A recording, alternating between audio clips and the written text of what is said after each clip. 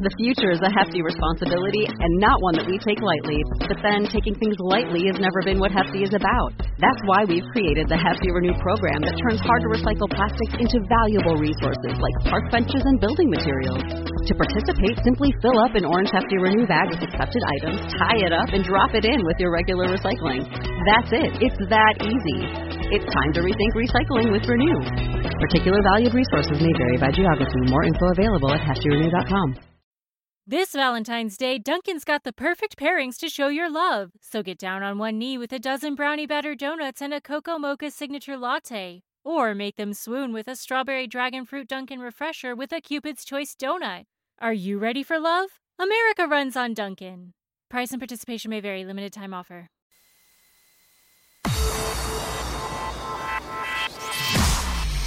Irreverent, entertaining, cool. You're listening to LA Talk Radio.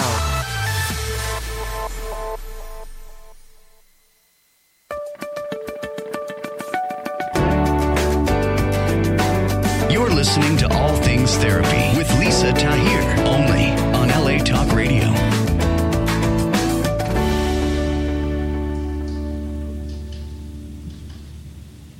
Hello there, and welcome to All Things Therapy. I'm your host, Lisa Tahir. I am a licensed clinical social worker practicing as an intuitive psychotherapist. I'm also certified in EMDR, and I am a Reiki practitioner. You can find me online at my website, which is nolatherapy.com, the abbreviation for New Orleans, Los Angeles Therapy. You can book sessions to meet with me remotely via phone, Skype, or FaceTime, or you can book an in-person session at my New Orleans or Los Angeles offices where I divide my time each month. And something new I have is I launched a Patreon campaign to help afford this show and bringing on new guests continually. So you can find the link to my Patreon campaign as well at nolatherapy.com. And you can find archived episodes of this show. You can subscribe to listen via YouTube and iTunes and Google Play. So my guest today was on last year, and I'm really excited to bring her back on. She is definitely one of the most brilliant therapists I know personally. She is a relationship expert and is a marriage and family therapist as well as a licensed professional counselor. She has offices here in Los Angeles in Silver Lake and an office in Portland, Oregon. And she divides her time as well. And she specializes in working with couples, helping them uncovering their blocks to love and blocks that limit their relational beingness with each other. So we're going to talk to her. I'm going to talk to her today about the ways that she approaches relationship therapy and coupleship. Additionally, I want to pick her brain about social media and the way specifically that social media affects our mental health. I was at a bar mitzvah last weekend in New Orleans and had the opportunity to be around a lot of new college students, freshmen in college. And we were talking about social media and just the role that it plays on their emotional well-being or their emotional unwell-being. And so I want to ask Nina her thoughts and feelings around that. And as adults, how it promotes our businesses. It helps us get, the word out there. We can share photos and information with family and friends that are afar. But also it can cause us to feel left out of things. So I just want to jump in. Nina Watt, thank you for being with me today. How are you? I'm good, Lisa. Thank you for the invite. You're welcome. And I want listeners to know additionally just some of your background, that you are versed in Gestalt therapy, that you've spent a lot of time at the Esalen Institute in Big Sur, California, that you spent time at an ashram in India, and you have a hatha yoga practice. So I'm not sure where you want to start, but you bring a lot to the table. Well, mainly it's my own life experiences that have brought me to this place. I didn't start grad school until I was in my early 40s. So it took me some time to figure out what I wanted to do, and it was after sort of a myriad of life experiences that I ended up as a therapist. Okay. I didn't know that about you, that it was later in life that you came to this work. Yeah. Yeah, much later.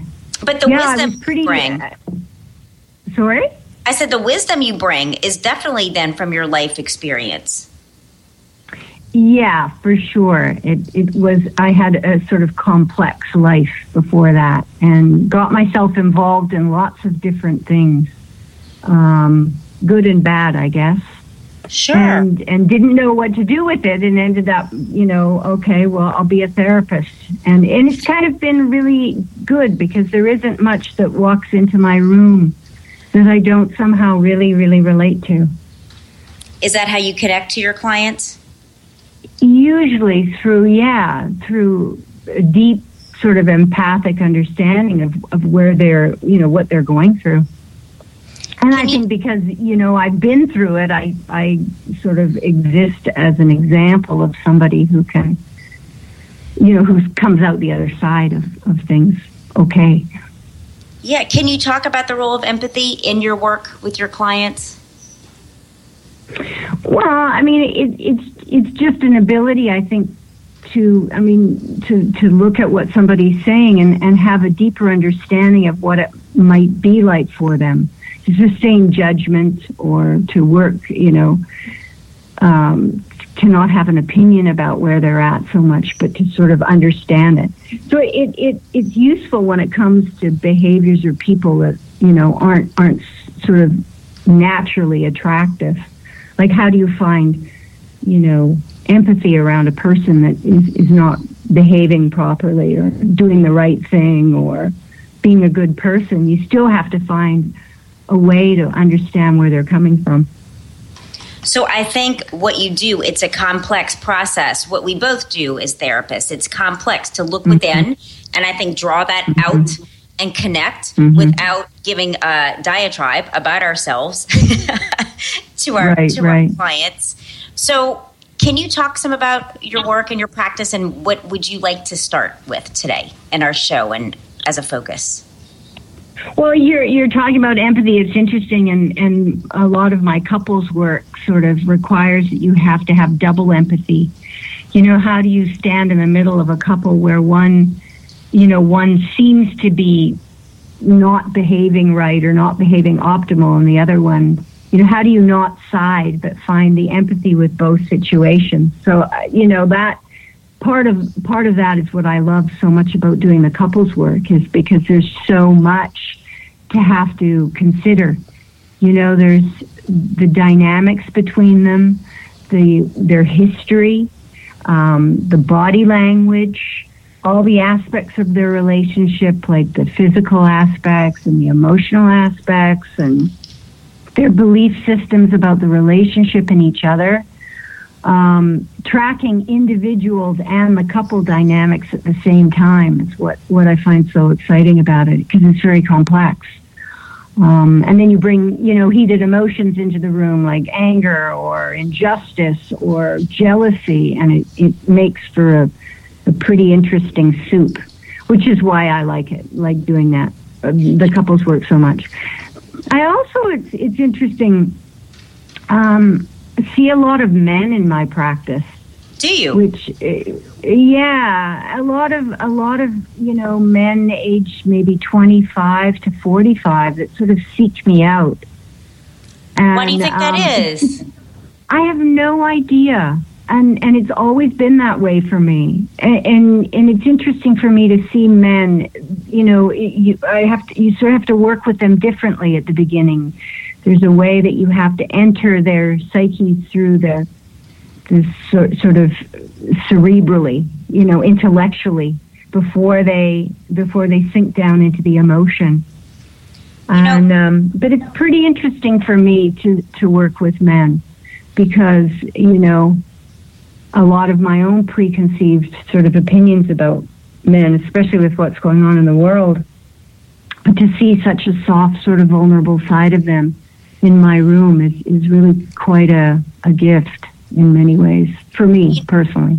My intuitive sense of that as you were talking is that your presence, and being that I know you personally, you have such a warm and inviting presence of non-judgmentalness and acceptance. And I suspect that these men see a mother figure in you because you just have that nurturing element that exudes from you. And I think these men are looking for that. Yeah, possibly. Yeah, maybe. I don't know. I mean, I definitely feel that, I am not a mother, but I definitely feel that I mother my clients.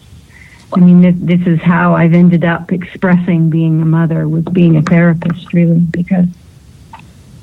Well, I think it's really... Go on, Nina, and then I'll ask you this question. No, that's fine. I'm done. Go I was ahead. going to say, I think it's really interesting what you're bringing up as far as this mothering piece of things, that you don't have children of your own. I don't have children of my own either. However, I think something that we do for certain clients is definitely provide the role of a mother, of a spiritual mother, of the touchstone of a mother.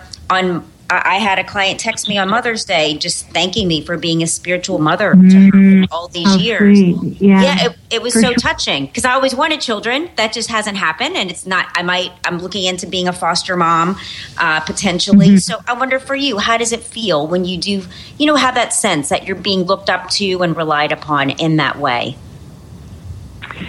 Well, I always tell my clients, because you can see if somebody's starting to sort of idealize. I can feel it if somebody's starting to idealize and put too much into what I'm saying and what I'm doing. I always tell them, you get the very best of me. I'm really just human too. And I have my own stuff that comes up that I have to work through, and because I think that there's a way that, as people can think therapists are always these wonderful person that give perfect empathic feedback and see you how you want to be seen and understand you and all of that. But, we're just human too. We are. And how do you handle that in your personal life, for example? Have you had situations where, people outside of your practice do have that expectation of you and kind of projection upon you? You mean about how I am as a person? Oh, I mean, in my real life, I'm pretty authentic. I'll tell people, this is what I am doing. This is how I'm not functioning optimally, or this is how I made a mistake, or this is my blind spot. I don't have a problem saying that to friends at all. And less so, the more I practice as a therapist, the less I have problems bringing up, things like that to my clients as well. In places where I've fumbled or slipped in life, and letting them know that, it's just part of we're all on a path. Right. It's so easy to be hard on oneself. It's like, we were talking about all the Facebook stuff, and this is probably a great entryway into... Go ahead, yeah. Where Facebook and Instagram work against us so much and how we feel about ourselves, Can you say some more about that? Well, I first started to notice it. It was a guy that brought it up to me quite a few years ago, and there's a Instagram, a guy on Instagram. I forget what his name is, called Murad Osman or something. What is his name? He's you might have seen his work. His name is Murad. Okay, Murad, M-U-R-A-D. Murad Osman.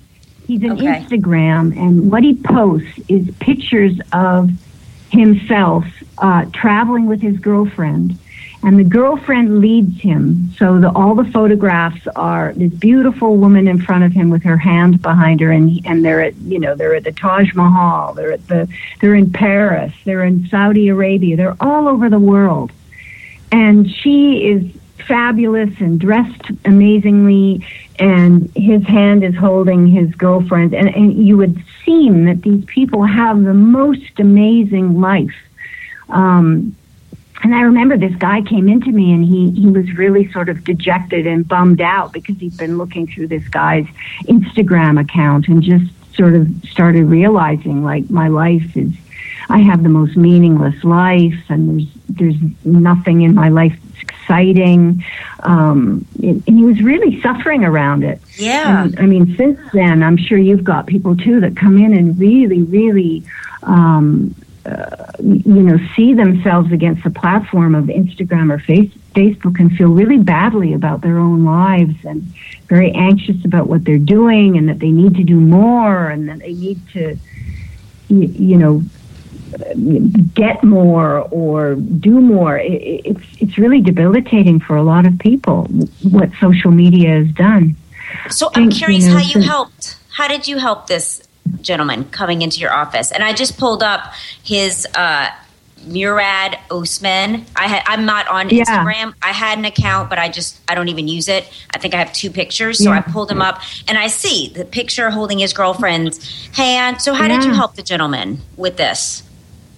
Well, it's like all of it is. It's what's happened, I think, is that since social media has become so huge, and since we've become sort of globalized, the world has become globalized, that there's a way that, a system of ranking has occurred that we're sort of unwittingly caught up in. Like with everything in front of us, we're able to see, where we land in the ranking of things. Who is the most beautiful, who is the most thin, who is the wealthiest, who is the most.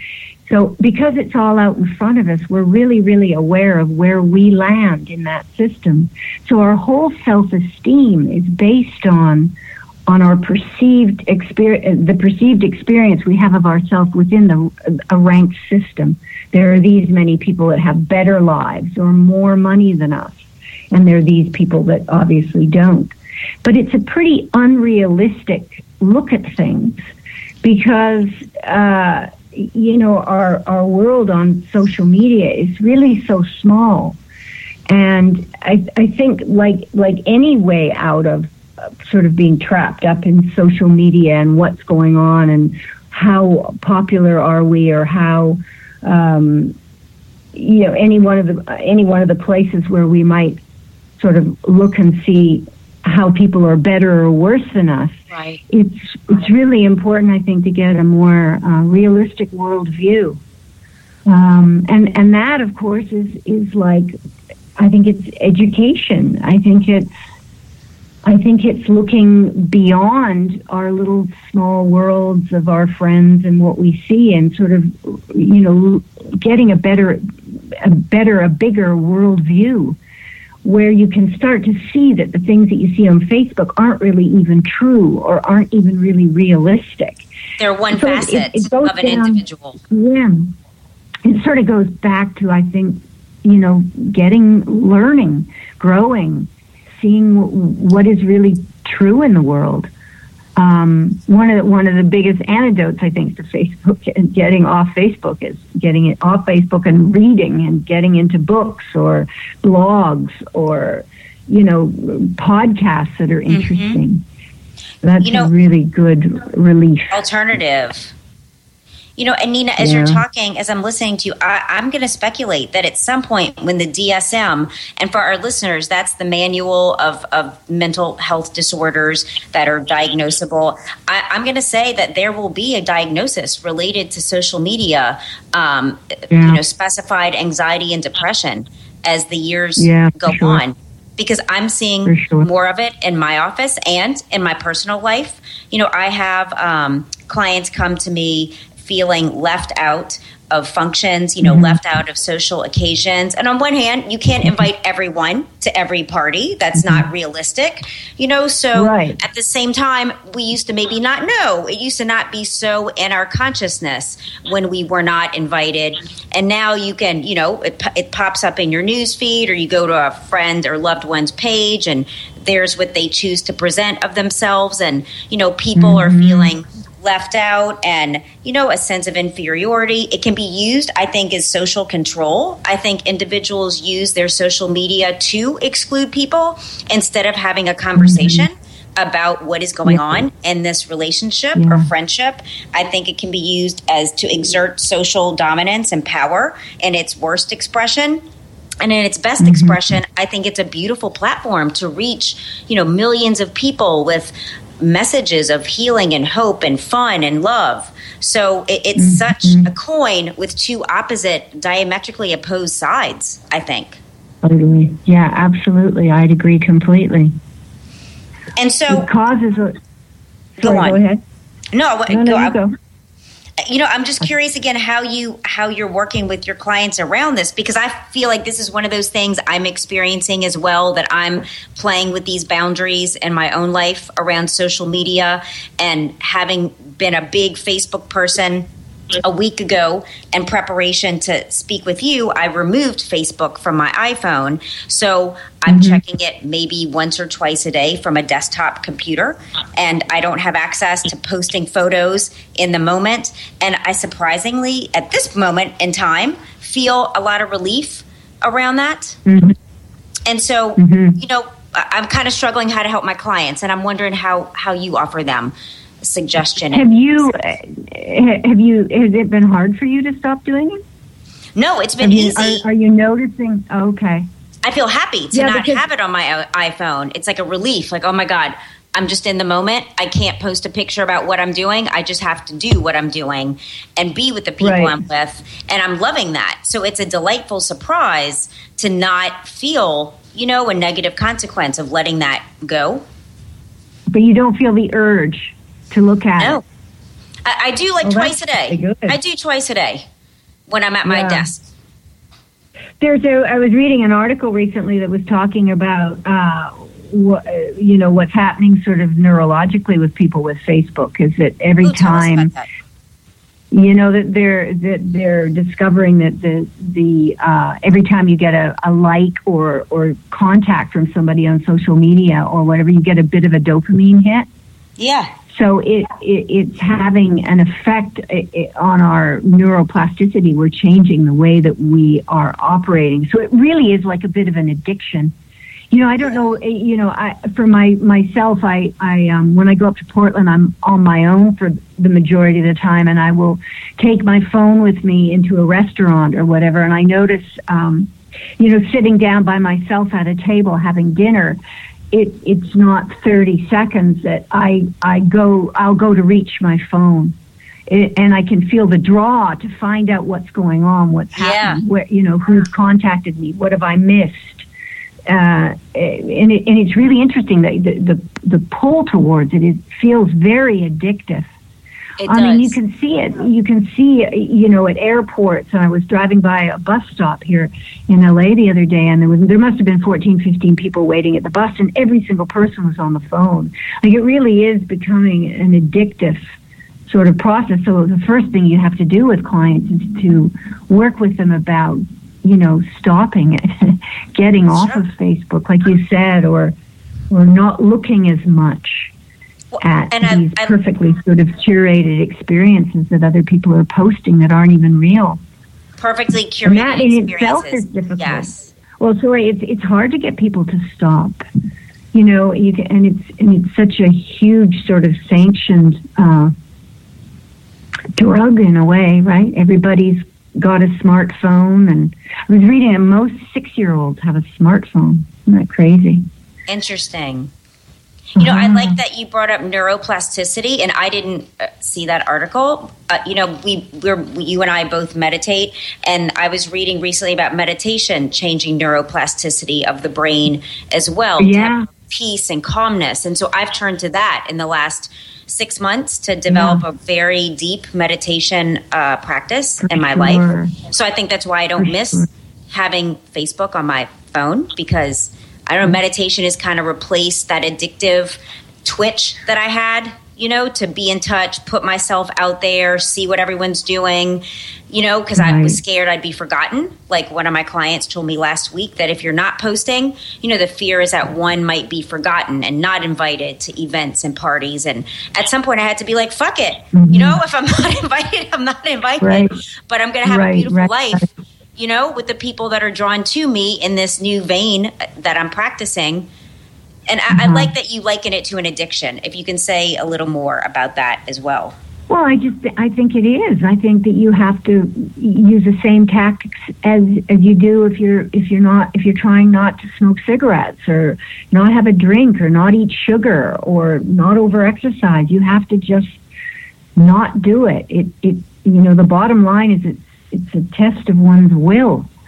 To stop yourself looking at these things, knowing that they're not serving you, they're not helping you, they're not making you feel good.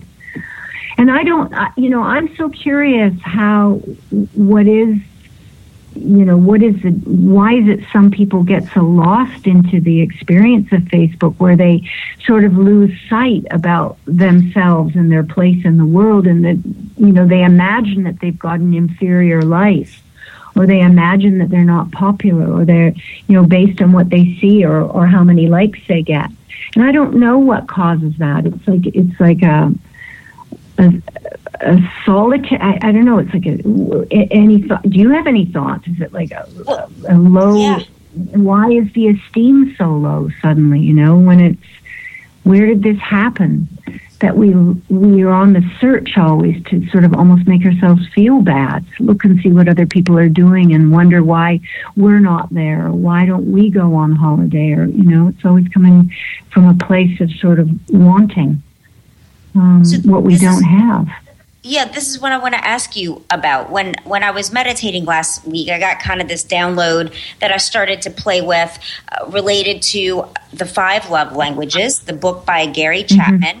And he talks about, for our listeners, he articulates 5 love languages, and that is the ways that we feel loved from others. Mm-hmm. And physical touch is one of them. It can be sexual or non-sexual affection. Gifts, receiving gifts. Acts of service, that's when people say do something for you, go to the dry cleaners, do a favor for you, help you out. The 4th one is words of affirmation, praise and accolades about yourself. And then the 5th one is quality time, spending quality time. So Nina, I wanted to ask you, and my just thoughts, I think individuals that their love language is words of affirmation really get that dopamine and serotonin surge from likes on Facebook or attention on Instagram, because it's an affirmation to get a like, And so I think people with words of affirmation love language really derive a sense of well-being and pleasure that can be addictive. And I just wonder what you think. Well, I think for sure it is, especially with people that have low self-esteem. There was an article I read recently too about that they're discovering that Facebook is really a place to crank up sort of these personality issues. Like someone's got low self-esteem, they'll post more pictures of their love life, for example, or their people that are in their world with them. It's also a platform for narcissism, for boasting.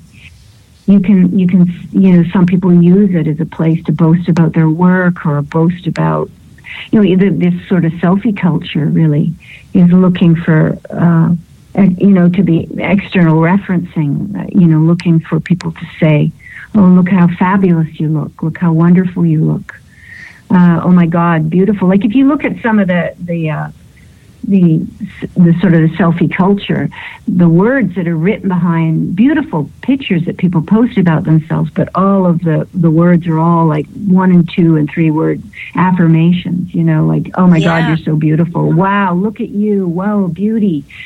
So it feeds sort of feeds a narcissistically functioning person, that needs that to feel like they have a sense of themselves. So, Facebook is also acting as a place where people are sort of understanding who they are based on how many likes they get or what people say about their posts, as opposed to knowing inside what sort of human being they are. So I think when you work with people in the therapy office, you try to get them outside of that and into their own experience of themselves, what they know to be true about themselves, and let them feel into sort of a realer experience of who they are, as opposed to sort of a synthetic one that's based on, oh, wow, congratulations, or, oh, my God, you're so beautiful, or things like this, right? The words that you get, or the likes that you get, which are the same thing from Facebook or Instagram. You know, and I'm thinking several things as you're speaking related to you talking about low self-esteem and a way to derive positive strokes, you know, from others outside of oneself is through what, you know, what's posted, what's put out there about one's life and the image one wants to present and the selfie culture and just how, you know, it diminishes an individual's ability to have human connection. You know, there's research that I've read about the development of social skills is more limited in, say, the millennial generation than my generation or yours, where we didn't have this texting culture and social media culture. We had to pick up a phone or go see someone in person, and how it really affects our ability to connect. And I think it does cause an individual to become self-focused, which I started to notice. And I believe we're our own best tool. So that's why I'm being transparent today. Like, you know, I'd want to say something on Facebook that's positive. And then at the same time, I wanted the attention for saying something that's positive. And I started to get so like self-focused that I couldn't stand it about myself. You know, like you mentioned that narcissistic edge that I was like, oh, like, you know, I want to be in my life. And you said it so well, like, to really breathe into that, live into that space. And so I've kind of asked myself to evolve up some. And what do you think about that? Well, no, I mean, I think you're right. I think I had something I was going to say and then I forgot. I was thinking about, you know, how social media and texting and all that has changed the way we interact relationally with each other too. You know, like I always tell my people they're not allowed to have text fights anymore. And you know, the idea that people, I remember my young niece told me that in you know, younger junior high school, that going out really meant that you were having a texting relationship with someone. This is sort of off topic, but this whole, you know, romance is sort of reinvented through our relationship with social media, right? Like everything is so different. You know, if we send someone a string of emojis that are special, that's called romance. You know, and effort, say, an effort in relationship would be getting on your phone and texting good morning to your person. And that would be, you know, that's considered like really trying hard at having a relationship. So there's a way that being in relationship with each other has changed. But I think we need to be mindful of saying, you know, like back in the day and when I was a kid, it wasn't like that, which, you know, I try to stop myself all the time at somehow, you know, believing that the way I interacted as a teenager was better than the way they are now. I think it's just really different. And I think that we are changing the way that we interact with each other and what we're, you know, how deep we go with each other. And maybe that's part of, you know, the anxiety that's faced with so many, I mean, with so many younger people. Although I do think that, you know, everybody is looking for real life, physical contact. Right. You know, with another human being. We want connection. Yeah, and connection. Yeah.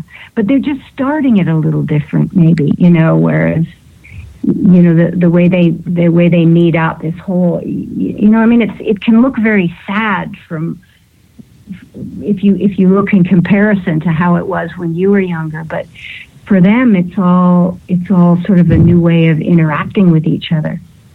Right.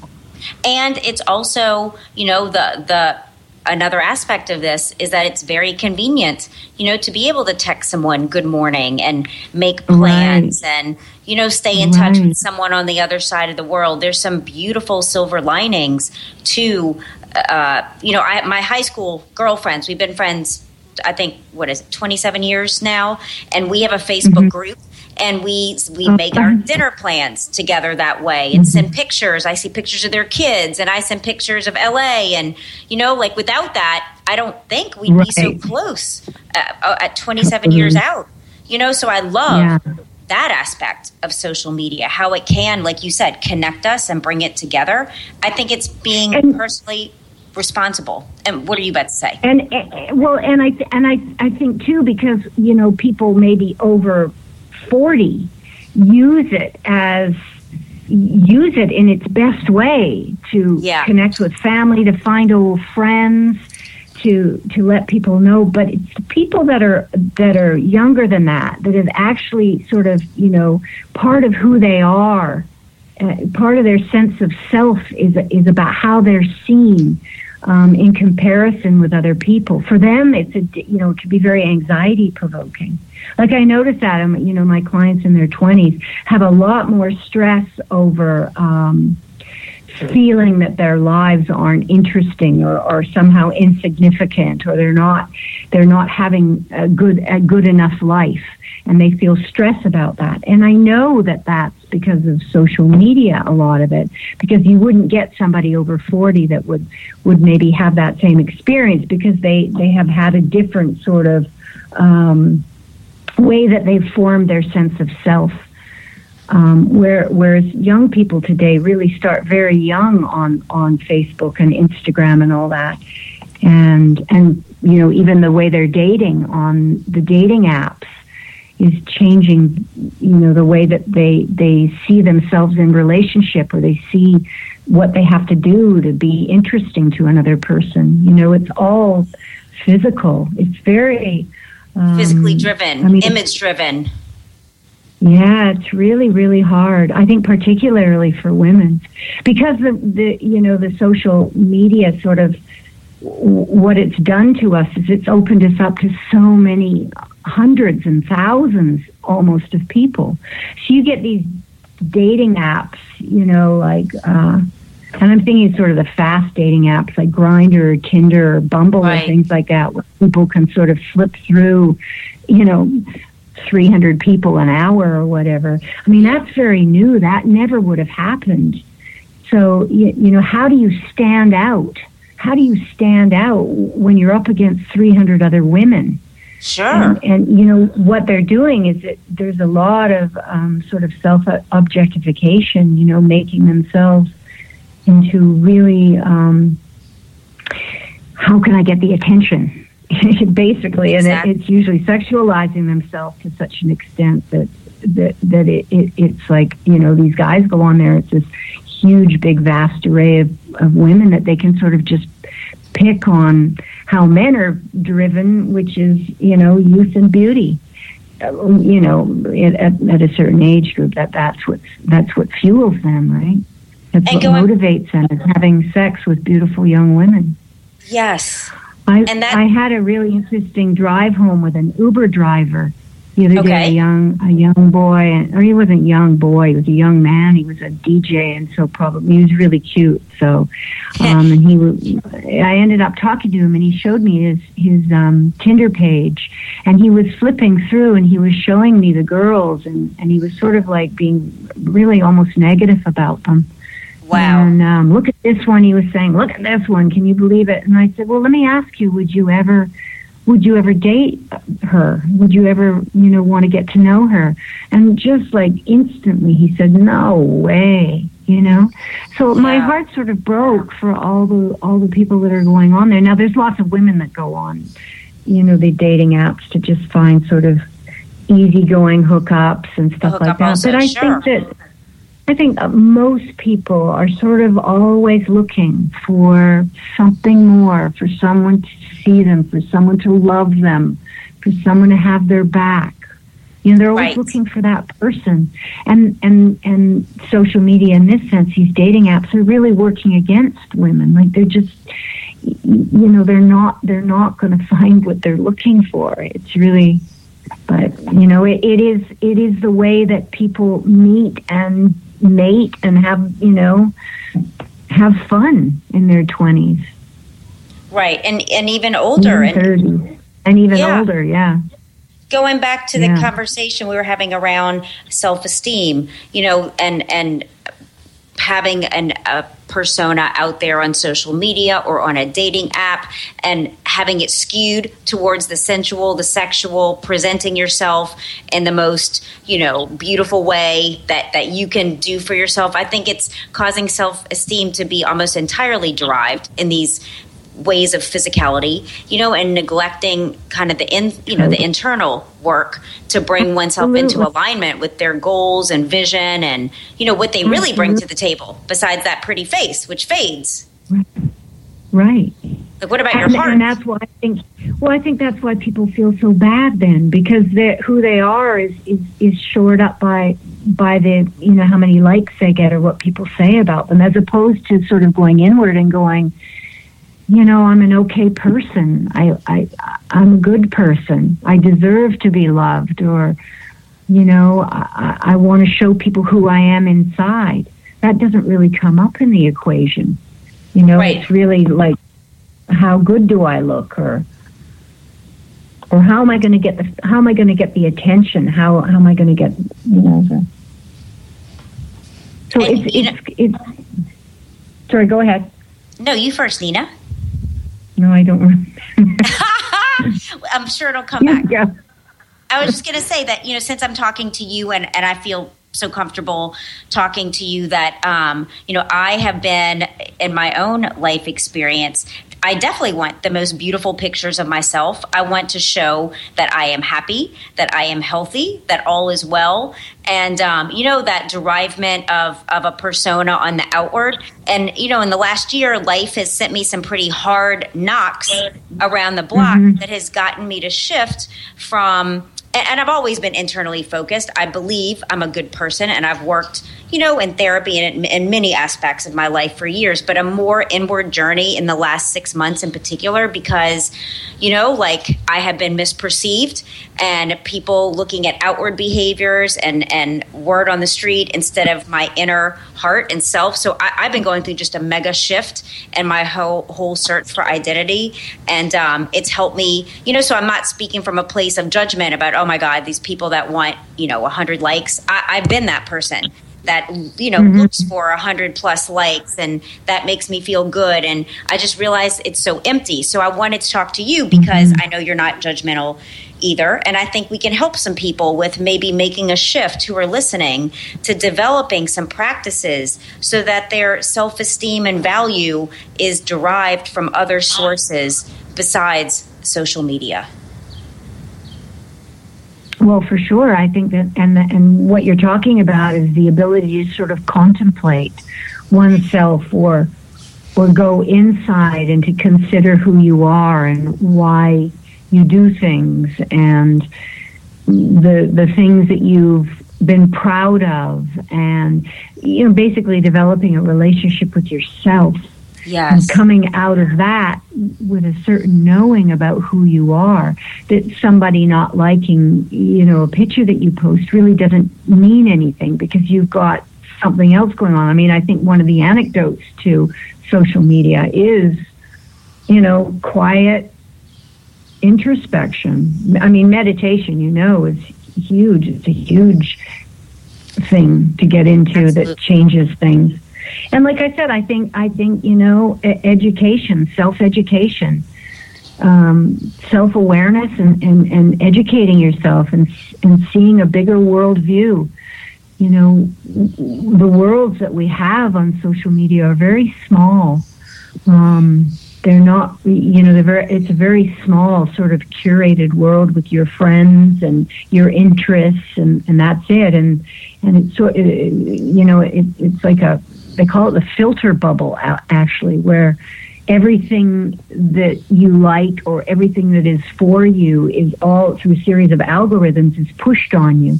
So your world is actually very small. And because of that, it seems, this is the way it is, which actually it's not the way it is, So I think a study, and I think, as a sort of a spiritual study, looking at this idea of humility, that we are no better and we are no worse than anybody else on the planet. and really feeling into that, you know, as a spiritual concept, that we are just one of many. And wherever we are is where we are, and it's okay, you know? That there's always going to be somebody more beautiful or more talented or richer. Smarter. And there's always going to be somebody that's going to be less so. Yeah. You know, sort of embracing one's humility in the world as you are as a person.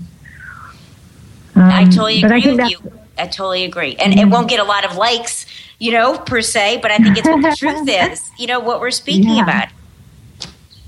And I know in your work, Nina, that you encourage your clients, as you do of yourself, to take responsibility for one's decisions and perceptions, behaviors, mood. You know that you're really big, as I am, with personal responsibility and being accountable to ourselves and others.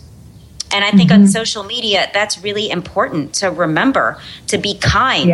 Though you're hiding behind a screen and some bullshit that you want people to think of you, to like ask yourself to be accountable and kind, because that shit comes back, you know? I think in some ways.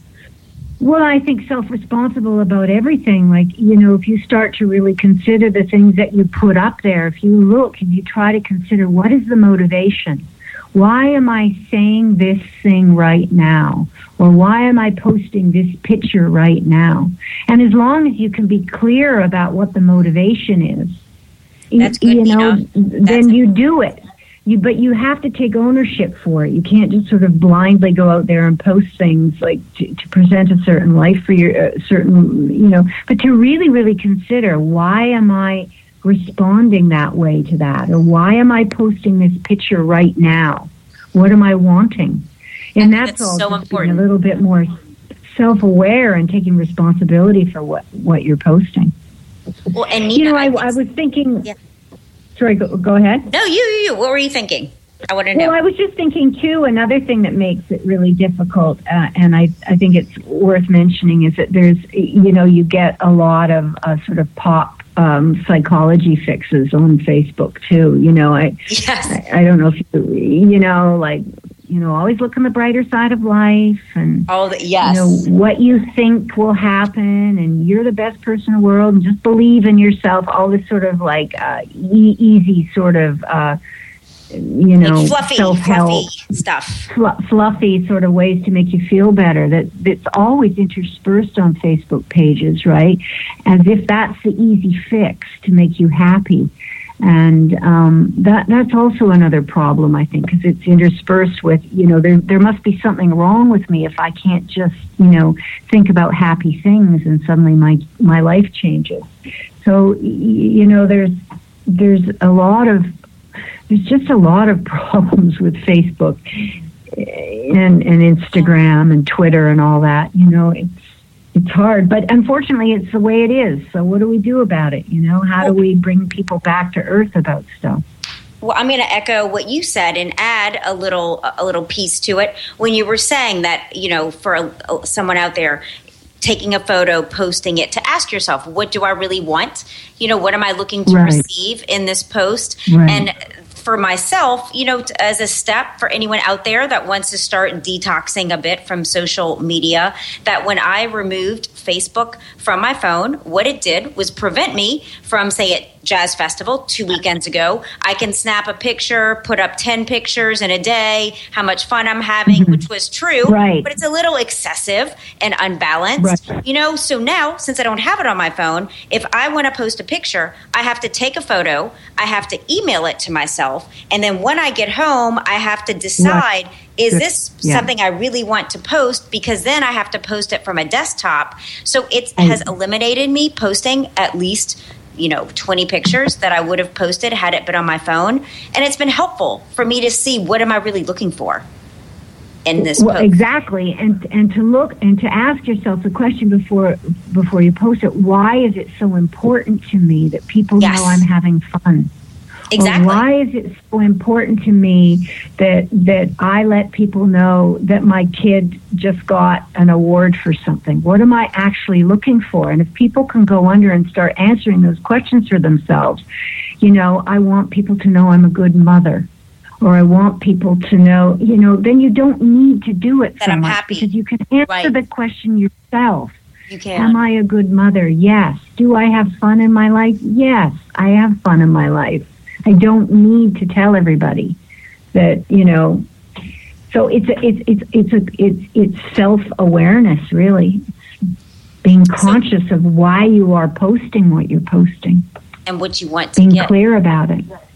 So, Nina, I want to tell our listeners, I am speaking with Nina Watt, and her website is ninawatt.com, NINAWATT.com, and this show will be on iTunes, Google Play, and YouTube. And my last question for you, Nina, before we end is just what's important for you to kind of communicate in the world and leave as just what you want to, get out there in general, like philosophically? Yeah, you asked me that question and I thought about it. What is it that I hope to leave? I'm thinking about my work with people, and I think it is just an ability, a better ability to question, why am I doing what I'm doing, or why is this, on behavior and thinking, and to be self-aware, to question how you are with people, to wonder why you're just said that mean thing to your partner, or to wonder why you need to buy this bag, or a level of self-awareness that, to just question yourself a little bit more in the hopes that you become a bit of a better person. And if I could, if every single person that I worked with would take that away with them somehow, to just wonder or to be curious about themselves a little bit more, I think that to help them be better, to help them make better choices for themselves, to help them consider the impact they have on other people. Just awareness, self-awareness, I guess. Self-awareness. And I don't know whether I do that with my people, but hopefully I help them to get to some better place around that stuff. I know you do, as you have affected me positively. I really appreciate you coming back on, and I can't wait to have you back on and just see you in person. Okay, Lisa. Thank you, Nina. Thank you. You're welcome. Sweetie. Bye. Bye. Bye. That concludes our show for today with Nina Watt of ninawatt.com. Please listen in next week for another episode, and I hope everyone has a great week. Bye-bye.